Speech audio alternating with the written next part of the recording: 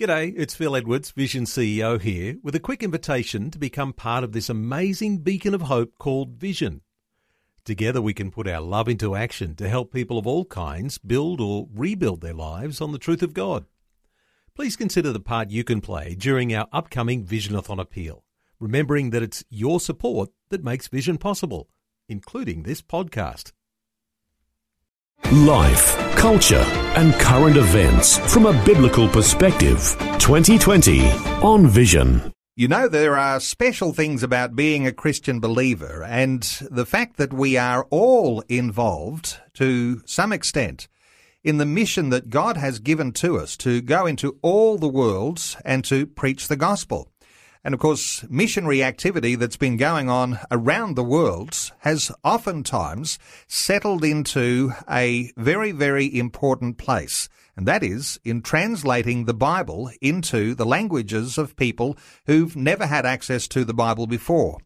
We're back today with a special guest, Graham Martin, who has spent 50 years as a missionary and his work in Papua New Guinea. And it'll be similar in so many other settings around the world, but Graham was involved in Bible translation. So a focus today on Bible translation. Graham Martin, welcome back to 2020. Thank you very much.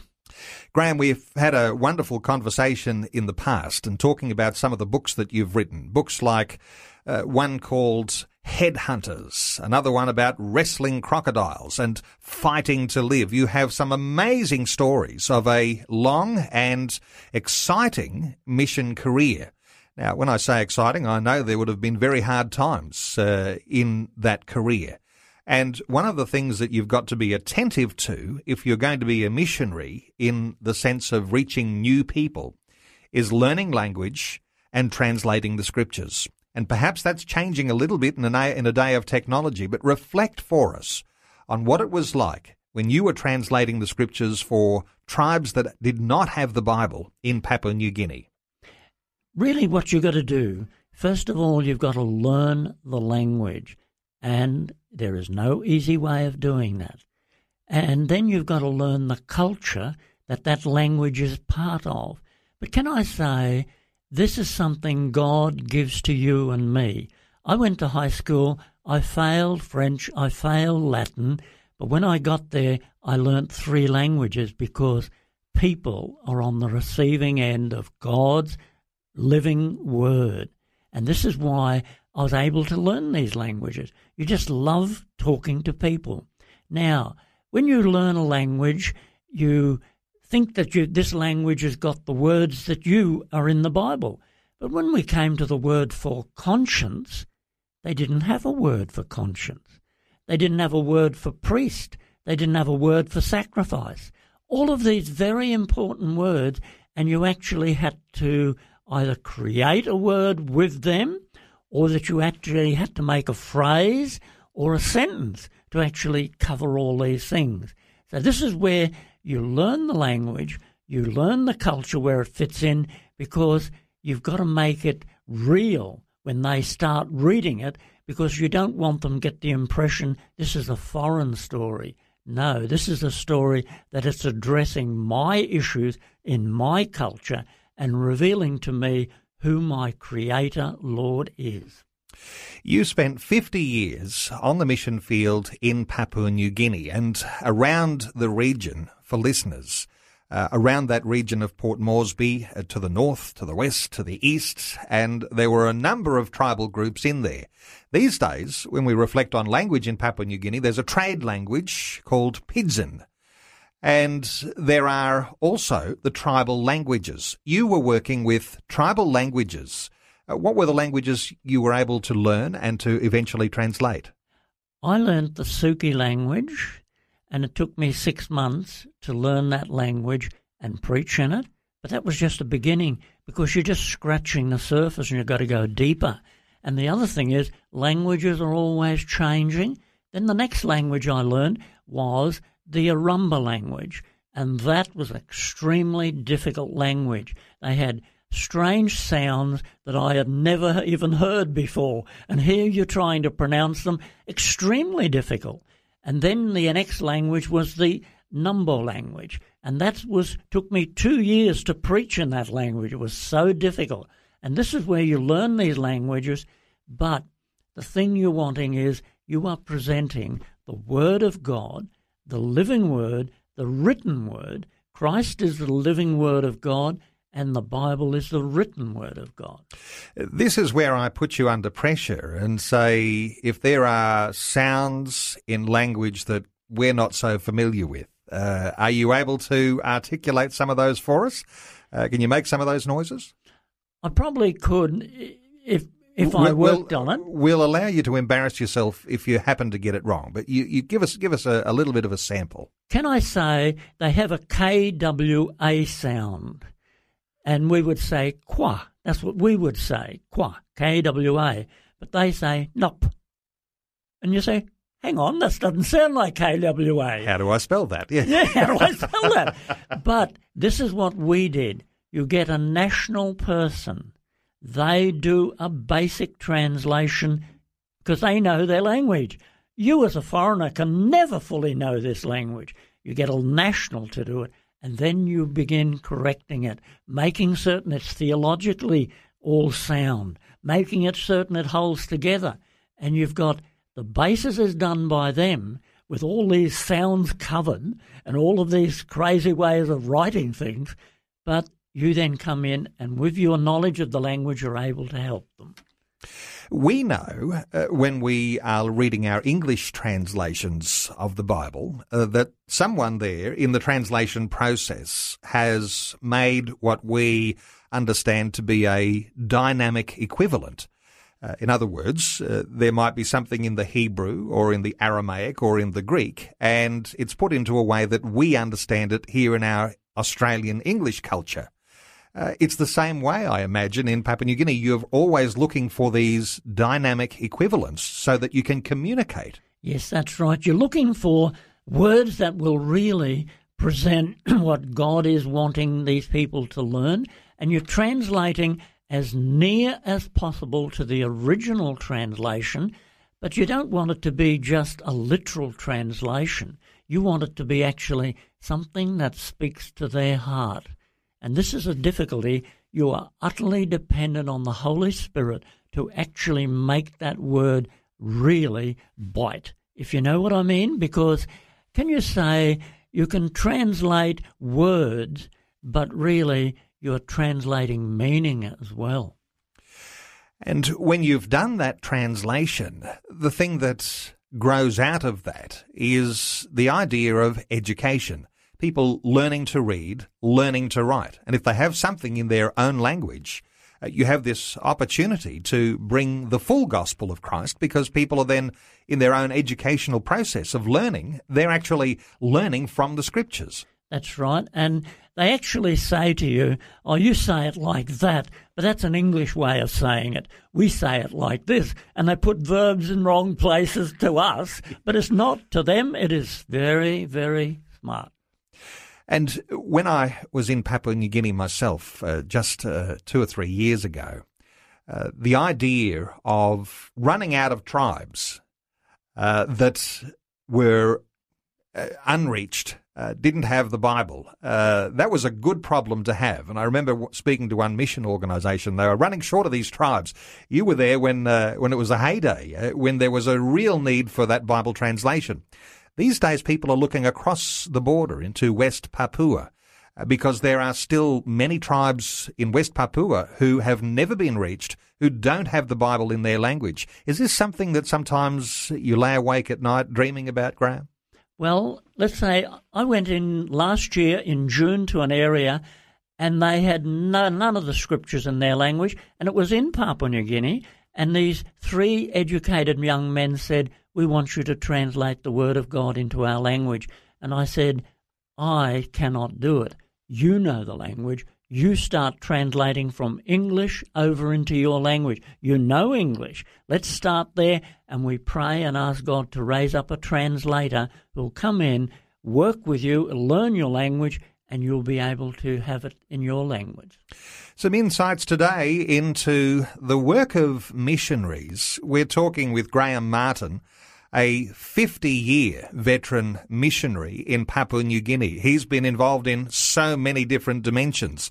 In an earlier conversation, we talked about his books that are entitled Headhunters or Fighting to Live, one called Wrestling with Crocodiles. We're taking a little bit of time with Graham today to talk about one of the processes that missionaries get involved in when they reach out to groups that have never heard the gospel before, didn't have the scriptures in their language. We'll continue our conversation in just a short while. We're taking a little bit of time to talk about the bread and butter work of a lot of missionaries. With a long-term missionary with a 50-year career, Graham Martin is with us. He served as a missionary in Papua New Guinea back in the days when there were headhunters. He has so many wonderful stories to tell, and he's recorded so many of those stories in a number of books that we've been talking about. We've been taking some time to talk about Bible translation today. And Graham, you've been involved in Bible translation for so long. And there are smaller tribal groups with their own languages. There's a trade language that many, many more people do speak. What about modern technology? What do you see as the likely needs for the future in being able to get the Bible into the hands of people, or at least into the ears of people? Because new modern forms of media create all sorts of new opportunities. There is great opportunities of using electronic work in this regard, and there is people up there who are actually recording the scriptures that have been translated and putting them on little SIM cards or other little electronic gadgets, and these people listen to them at night. And this is one way of doing it. And so this is very important because we need people who can work with radio, work like this, because there's one manager of a radio station and he says, I will loan you my studio to do it. We just got to find a person who can read well and read the scriptures for them. And tell me about the culture of the people who'd be listening to that, because the gospel is now so widespread in Papua New Guinea and families are wanting the scriptures. They're concerned about their young people, about their being raised in an environment which is somehow even reaching into Papua New Guinea with this secularism.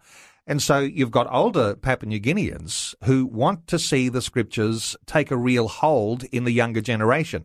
To use radio, to use other modern forms of communication, that really does have some tremendous benefits. And I imagine that the way that the generations are shaped by the Bible is going to determine the future in Papua New Guinea. There is a great need of the Bible because, you see, all throughout Papua New Guinea, the matter of cargo cult is very strong.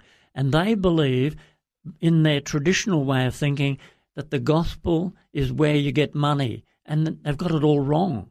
And this is where we need the Word of God to explain the gospel is dealing with the major issues of life, of harmony in the community, dealing with evil spirits, dealing with death, dealing with sorcery.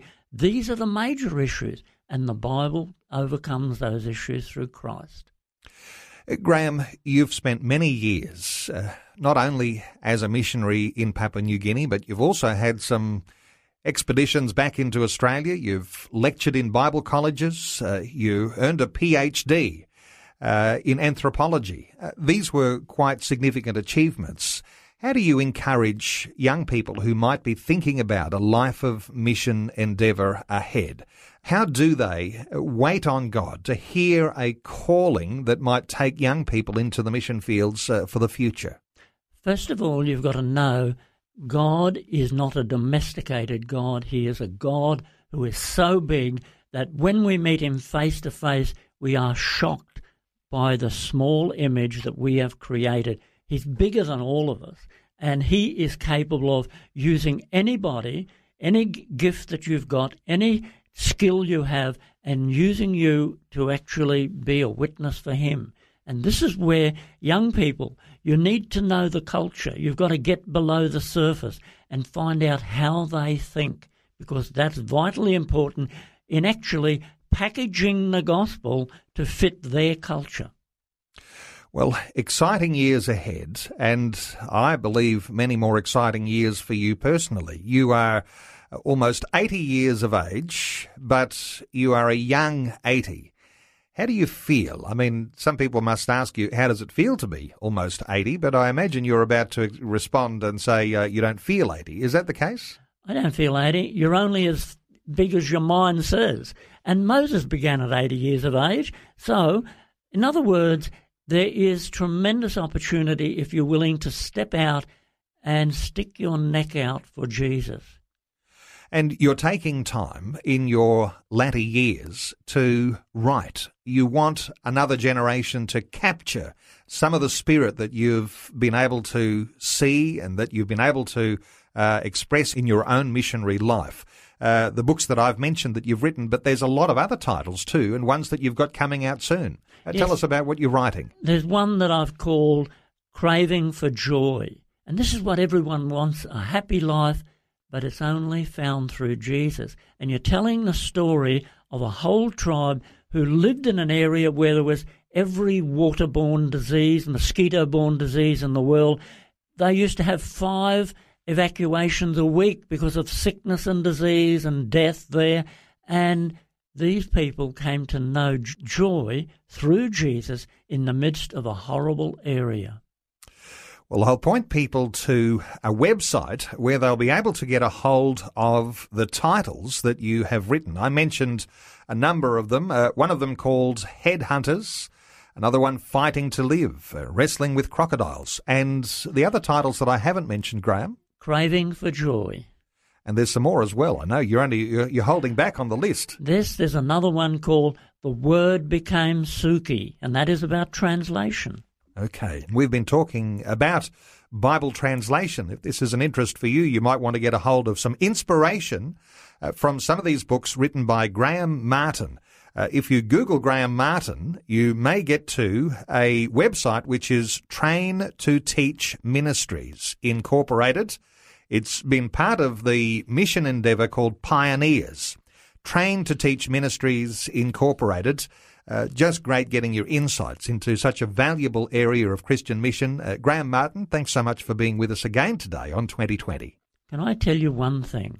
Just last September, we trained 73 people how to use computers to actually type up translations in Papua New Guinea. And we did that through 2 people who came up and taught them. That's so exciting. Graham, thanks for being with us. Before you go, thanks for listening. There's lots more great audio on demand, or you can listen to us live at visionradio.org.au. And remember, Vision is listener supported. Your donation, large or small, will help us continue connecting faith to life for hundreds of thousands of people across Australia and around the world. Learn more or donate today at visionradio.org.au.